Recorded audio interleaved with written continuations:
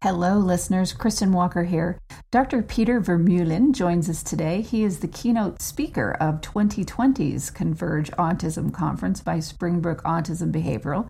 He's the founder and director of Autism in Context, the chief editor of Stirk in Autism, which is a bi-monthly magazine of Autism Central. Today we cover many topics. Peter is fascinating, but we stay centered around theory of mind. This is one of my all-time favorite guests to date. Thank you so much for joining us. I'm not the house of cards that falls down easily. I'm strong enough to handle what you throw at me. Welcome to Mental Health News Radio. I'm your host, Kristen Sunanta Walker. Just what are we going to discuss? The intimacy that is mental health. Let's continue to make it as comfortable as discussing brain health or heart health. This show has been on the air for several years and we have amazing co-hosts. And then we created a network of podcasters on mentalhealthnewsradionetwork.com, a place where every possible facet of mental well-being can be talked about openly. My show, after several hundred interviews, the format is this: intimate, deep, funny, touching, sometimes uncomfortable, but always vulnerable conversations with interesting people. The goal is to have you, our listening family, many of you who have become my good friends, feel as though you are listening in on private conversations. Thank you for tuning in and becoming part of this amazing journey with me, and now with our network of podcasters. Just knowing this podcast might be helping any of you realize you are not alone on this journey called being a human being makes doing this podcast worth every second. After all we promised, we'd be cordial. Peter, thank you so much for coming on the show. My pleasure. So where are you calling in? I know you're not calling in, you're using a mic and a speaker, but where are you reaching us from today? I'm sitting here in Belgium where it's evening and quite hot for the time of the year. It's summer here. It's summer here too, and we're breaking records with the heat. It's not been fun. No, well, it's the same over here. I think there's definitely something going wrong with the climate. Yeah. Yes, but climate change doesn't exist. Wink, wink. Well, lately it has started to exist. I believe that it does. Since this week, there's some concern about the climate. Yes, as there should be. So tell our listeners, and they heard a little bit about your background, but why is this, this work and your work with autism, your life's work? Or one of the, I'm sure you do many other things, but give our listeners kind of the history. Of course, I do many other things, but I must say that autism is a little bit like a bug. So actually, I did not choose for autism. My start of my career in autism is rather very plain. I should say. I was looking for a job. I got a phone call from a professor at university and said they're looking for someone at the Parental Society, the National Autistic Society in Flanders, part of Belgium. Mm-hmm. And I applied for the job and I got it, but I had no idea what autism was. So the first day of my training, I had to take care of a boy with autism who was nonverbal. And he didn't understand me, but I didn't understand him. And that was the start of a quest that has never ended. I wanted to understand how autistic people, how they experience the world. And until now, I think I have found some answers to some questions, but who am I to say that I understand autism? I think I understand bits and pieces like most of us. Right. Right. Exactly. No one knows all of the answers. This is study moving forward. So what's kept you, to stay involved in this field? Well, what mainly kept me in the field was the observation that although there's a lot of research into autism, a lot of high-tech research nowadays, biological, neurobiological, what I still was looking for is what can we do to give autistic people, just like the rest of people, a good life? Because basically I think that although an autistic brain is running on a different processor, I think the basic needs are exactly the same as for every human being. And until now, I think we still have a long way to go to find the keys to make autistic people thrive in life. Right, exactly. In terms of how this has affected you personally, was there a family member or a friend?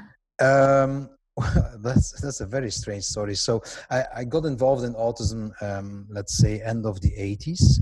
I was trained by the people from Teach, North Carolina in 87. Um, but until that moment, I thought, well, autism, that's my profession in life.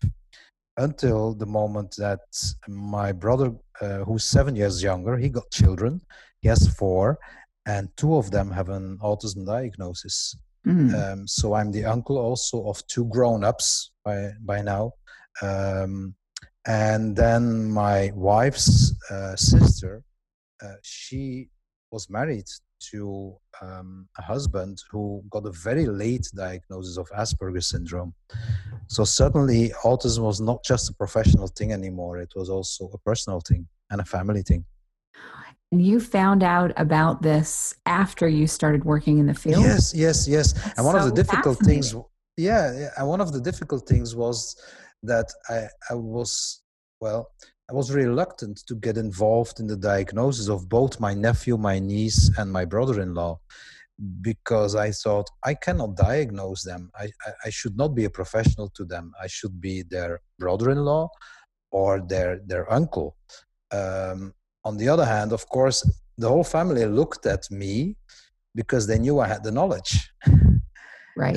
So that was a kind of a difficult balance to find. Um, the balance between being an uncle, but also being an uncle who seems to know something about autism. It's fascinating how that works, isn't it? As soon as my Yes, family found out that I do a show about mental health, all of a sudden I get all the calls, yes, anything mental health related, and I have to remind them, I'm not actually a counselor. You understand that, right? yes, yes. And then also, for instance, with my nephew with autism, when he was a small child, I probably did a lot of things that if I was looking at myself as an autism professional, I would have said, Peter, that's not very autism friendly. But on the other hand, I think it's okay to be an uncle who makes mistakes, and that's one of the advices that I give to parents and professionals. Okay, it's very important to become as autism friendly as much as possible, but you know what? You can make mistakes, and one of the things that I noticed in autistic people is that they always forgive you for the mistakes you make. Um, Let's talk more about that, okay? Because I've noticed that as well, and just give me more context around that statement. Well, I can give you a very technical explanation that starts with the deficits in episodic memory, which means that autistic people, their memory works different. And rather than a movie where one scene is connected to another one in episodes, like from TV series, their life is more like a photo book. And if you turn the page, it's over and you can start on a new page. That has some negative consequences. For instance, we sometimes see that autistic people sometimes make the same mistake over and over again, as if they don't learn as much as non-autistics from their experiences. But it has a positive side as well, namely that if you, as a parent or a professional, make a mistake and the page is turned because it's the next day, you can start on a new sheet.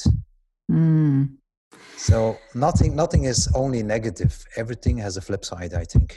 That's fascinating. I've noticed that as well. And do you think that it's active forgiveness because they know that this is going on, or this is just a result I of think how it's their brain works? I think it's both because I've met not many autistic people who really have a negative attitude towards other people, and which is astonishing if you see how much stress they get from social interaction with other people. It's amazing how much they continue to give people around them new chances. So there must be some active forgiveness in there as well. Some, genetic correlate or brain functioning that maybe neurotypicals don't, have, or at least have in as much abundance. Yeah. I think they're also more straightforward. So they're the ones who will tell you that you do something that is not okay, but the moment you see, okay, this was indeed not okay, they can sometimes they even have the name to be very blunt in their remarks. They don't mean bad. I think they don't know how to wrap it up, their negative feedback. But once they've said it, and you try again and you try differently, you get all the chances you get, so you can make up for it, and then that's real honest. Yeah. I don't think they do it to please us, because that would require a lot of theory of mind, which is again something that is, let's say, not the biggest talent of autistic people. Not a theory of mind. Okay, so let's talk about that in terms of we had a wonderful guest that came on and did a show about how people will be accused of being dangerous or being extremely narcissistic or something like that, and you actually find out that they're autistic. And she did a show about the difference between those two things, and I can see where people make the comparison. Sometimes I've actually made the mistake, a grave mistake, unfortunately, and it's just because I have so much access to the world of autism, obviously through this show and being in the mental health field. But it was interesting. I took someone's very negative behavior in some ways as, okay, well, possibly they're on the spectrum. And I learned the hard way that was a horrible assumption of mine, gone in the wrong direction.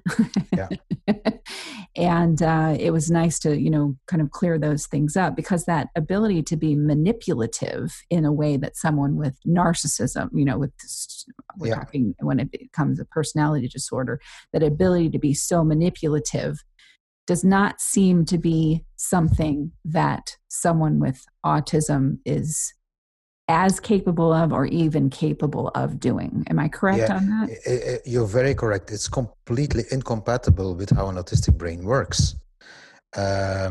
Because we do know that autistic people find it very hard to find out what other people think and feel and want. And in order to be manipulative, you need to know that, so that you can find the weak spot in another person's personality or another person's wishes and thoughts. But this theory of mind thing works two ways. What you just told me is proof of your lack of theory of mind for the autistic mind before you had knowledge about autism. So we're often complaining about autistic people lacking theory of the neurotypical mind, but I think a lot of neurotypicals lack a lot of autistic mind, theory of autistic mind. Absolutely. So the misunderstandings work both ways. And when we say, or when we assume that autistic people are manipulative or narcissistic, that's clearly a proof of a lack of theory of autistic mind to me. Absolutely. However, it can be, but that's the difference between narcissistic and egocentric. What we often see is that, and maybe we'll talk about it later, my concept of context blindness, is that because autistic people sometimes are blind for a context, they can be blind for the effects of their behavior on another person. But this is just a matter of not knowing. The moment they know what the effects of their behavior are, they're the first ones to apologize and to even say, well, I'm so very sorry, I did not know this was having this effect on you. So that's hardly narcissistic, is it? Right, exactly. And actually getting a narcissist to apologize is like getting a Yes. lion to not go after deer. And that's also true for what you also often hear, and more in your country than in ours here, is the link between psychopaths and autism, and crimes and autism. Again, I think this requires so much theory of mind that autistic people lack, and it's a big misunderstanding that autistic people lack empathy. Yes. There's two aspects of empathy. There's a cognitive aspect, and that's knowing what another person feels and thinks and so on. But there's also the affective component, and that means when you feel sad, I feel a little bit sad as well.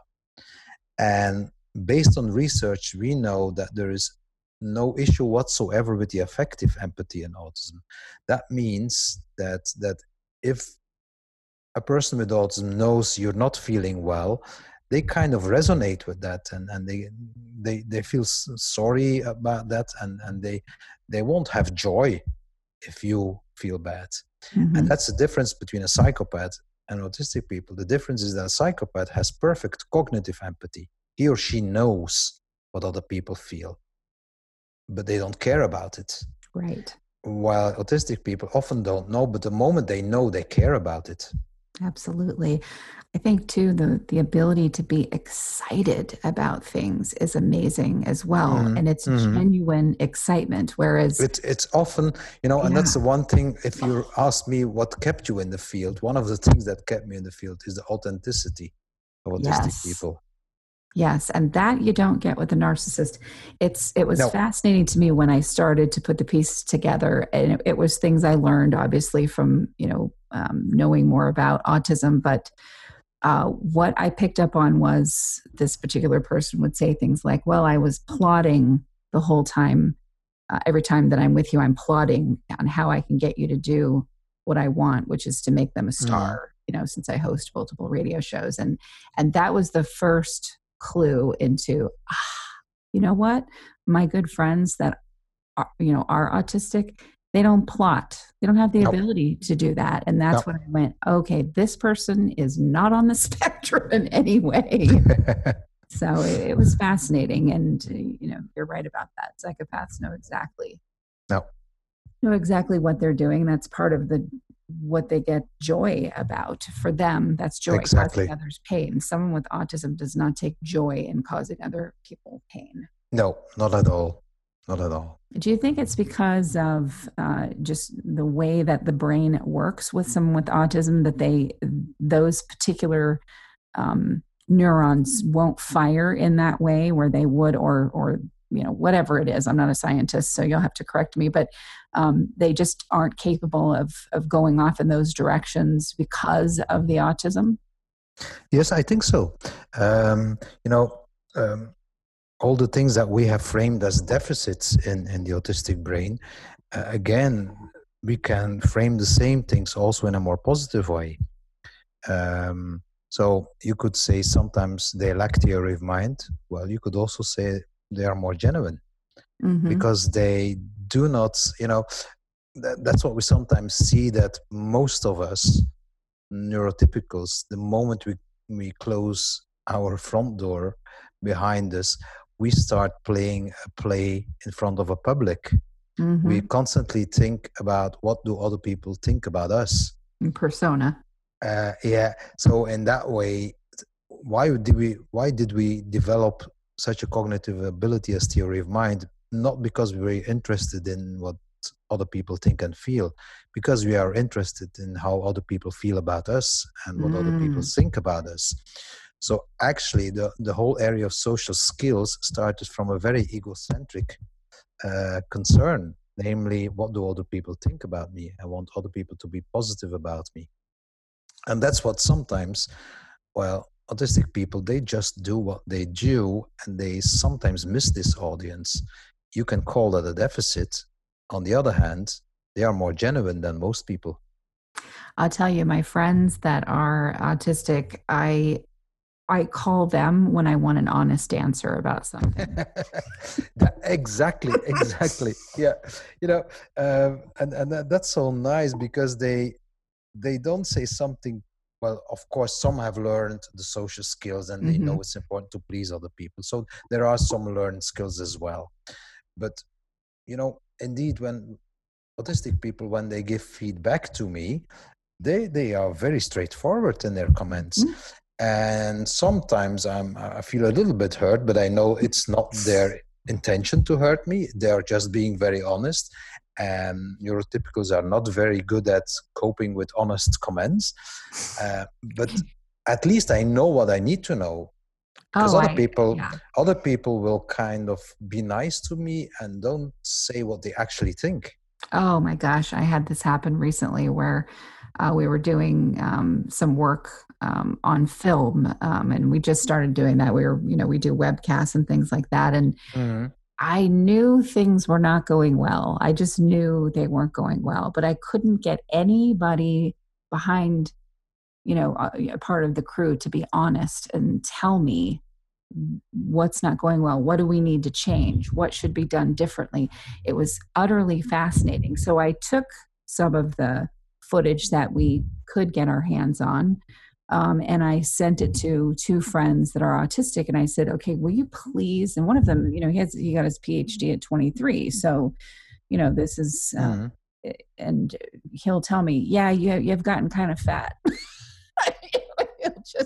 He just flat out tells me you've gained weight, and I'm like, and it's to really like, but now I go, okay, it doesn't bother me at all. I know he's not doing it to be mean, and he's right. No, If he says it, no. it's because I have. So it's funny. But I had them watch this footage, and it was fascinating, and listen to some shows because I have them listen to shows too, and I'll tell them, please give me your feedback. I don't even have to say, tell me the truth. I don't No. have to say that where I do with other people. They said, well, this is wrong. This person looks tired. This looks rushed. You look exhausted. How many things were you doing in one day, Kristen? That's a lot to do in one day, don't you think? And especially considering the topics you talk about. I mean, they gave me such great feedback, and I went, thank you. That's what I needed. That's what and so they're my go-to people every time when it comes to certain things. Now, other things, if I go to them, they look at me like, I don't even know what you're talking about. And that's when I have to go to other places. Yeah. That reminds me, we have I work both for Autism Central and Autism in Context. The last one is my own company, but at Autism Central, we do activities and courses for adults. And one of our courses that we have is about lying. And autistic people, they don't understand why people lie. They say, what's the use? Yeah. And then we say, well, there's also something like white lies. You don't want to offend someone. And they say, but why don't you tell the truth? It's the most honest thing. Mm-hmm. And they seem to have, they say we can lie if some of us can, but we don't see the point of it. If you're gained weight, well, you gained weight. Why ignore it? You better know it. Right. He wasn't even saying it with judgment. He was just saying, no, you've gained weight. No, it's not a judgment. Yeah. No, autistic people, they don't judge that easily. What they do is they describe what they see and hear. So they are actually reporting rather than judging. Exactly. That's why I feel so safe. I just interviewed a young woman who, her name is Madonna, and she does all of these incredible things. She's been on this show. She works in a museum. She writes incredible poetry and satire and so on. She's fantastic. And I love conversations with her as well. But one of the things she described is she does have some, more ability to understand a social construct. I'd say she's high functioning autism, and it's so exhausting. We talked about that on a show. It's so exhausting for her to have to do that. And when she's with me and other people like me that understand this, that aren't autistic, she can relax more because she knows we're not expecting that of her. But in the general public, it's so exhausting to have to fit into all of that social context that's quote unquote acceptable. And all these social rules that don't make sense to people who have autism.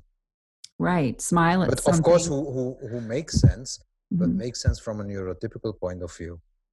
Right. The one thing that I thought was interesting was, well, if someone says something very rude that anyone would think is rude, unless they're, they can't hear and they can't see, but someone with autism would more likely, they're not going to smile about that. They're not going to smile about something because it doesn't require a smile, where a neurotypical would put the face on that we do because we've learned, so it's a lying without words. I don't know. I'm making up some horrible statement that we'll edit out here, but anyway, you know what I'm saying. Yes, I recognize it. So that understands why you'd stay in the field for so long. It's got to be utterly fascinating to see how this plays out. What have you seen in terms of developments, especially, being not in America? There's different context, different social constructs based on the European way of life as opposed to America. What have you kind of seen in terms of the acceptance of that kind of a diagnosis and understanding in society and with police departments and things like that? Well, I think we there's a big difference now compared to the 80s when I started. I think there is overall quite a lot of autism awareness in society. I think there's also, in general, a more positive attitude than let's say 30 years ago. However, a lot of things are still on the level of lip service, I think. That means people talk in a more positive way about autism. It's even like fashionable nowadays to talk about autistic strengths and autistic talents. But yet, if I look at, for instance, the number of adults on the spectrum who have a job, then I'm still shocked to see that so few of them do have a job. So as a society, I think we are now at the point where we have to put the words, we have to put them into deeds now. Right. Because there's autism awareness. There's even, I must say, if you ask people in the street, what do you know about autism? I think the description will technically be not perfect, but at least it will be a good one. Also because, well, nowadays almost everybody knows someone with autism. Right. So in that way, the knowledge is widespread. But yet, as a society, and I can only speak for Europe here, for the different countries, we still not succeed in translating that knowledge into strategies to make autistic people thrive. Right. For instance, when it comes to inclusion in education, there's now in September the next Autism Europe conference, and I run a session on inclusion. There's still so many kids with autism who are going to special schools, and in one way I understand that because the knowledge is there, the strategies are there, but I think, why do we have to send them to special schools? Maybe for a minority that will always be necessary, but I think more children with autism would benefit from mainstream and from inclusion. So it's a bit strange that we send autistic children to special schools to teach them social skills. And what do they learn there in the social skills training? They learn to socialize with other autistic children, which is okay. Right. But that doesn't mean they are able to cope with neurotypical peers. Exactly. And it reduces the benefit to neurotypical peers because then they're not exposed exactly. To, they're because it's again, like with the theory of mind, it's a two-way process. How can neurotypical peers of autistic children ever learn to involve autistic children in, for instance, their games, if autistic children are being sent to special schools all the time? Right. Or to separate therapy groups. There too, I think that that there's not only autistic children who would benefit from some social skills training. So why don't we make these groups where every child can join if he or she thinks, well, I could learn something, I could pick up something there. And of course, the knowledge about autism should be there. Right. And that's not yet, well, a big success in every mainstream school. I know that. But we're making progress. So actually, I'm quite positive. Good, good. I always thought it was fascinating too with schools, since I did a lot of volunteer work in schools with therapy dogs. And I'd go to the classrooms, the special classrooms, and the things that the kids were taught, which, you know, most of the kids in those classrooms were on the spectrum. The things that they were taught, I thought this stuff should be taught in the other classrooms, and it's not. Of course. About respecting boundaries, about it was just amazing about you know, reading facial cues and things like that. The other kids need to learn how to do that too. But I think, you know, to be honest, none of us is born with the social skills we have as adults. Exactly. So it's a learning process, and that involves teaching. And why would the teaching be so different? Well, the style maybe can be a little bit different, but the content is not different. Right. Exactly. Exactly. But I tell you, when I would visit a neurotypical classroom, if I didn't show up because, you know, one of my dogs hurt their paw or some reason, you know, okay, fine, move on. Man, it was a big deal if I couldn't come, because that was marked on the calendar. The kids were expecting me. Why didn't you come? I was very upset. I wore this T-shirt. I loved it though. The enthusiasm was always incredible. Well, talk about just as we, you know, work into closing the show. What are you continuing to do in your work in terms of, you know, the advancement of awareness and just your work in general in this field? Well, there's two things I'm actually doing right now, and one is there's a lot of recent findings about the human brain that could have quite big consequences for some of the strategies that we use for autistic people. And what I'm trying to do is to translate those recent findings about the human brain to autism. For instance, one of the things we've discovered, not we, but scientists have discovered, is that the brain is not working like a computer, which means it doesn't receive information from the senses and then processes it and then reacts. It predicts the sensory inputs. That means that this could have consequences for what we do with autistic children around sensory issues, because it's not just about the stimuli in the environment, it's also much about predictability.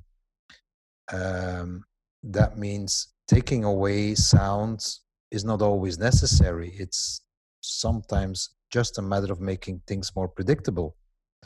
If you know, for instance, that's what Temple Grandin wrote in one of her books, that fireworks are sometimes a big issue for autistic children, but not when they know they're going to expect the firework. Exactly. And that's also why some autistic children who are known to be hypersensitive to sound make a lot of noise themselves, because the noise is then predictable. Right. So that's one area. And the other area, which is the one that I put most energy in right now, is the whole area of happiness in autism. Again, I think that it's time to change the focus from a lack of well-being in autism to how can we promote well-being in autism.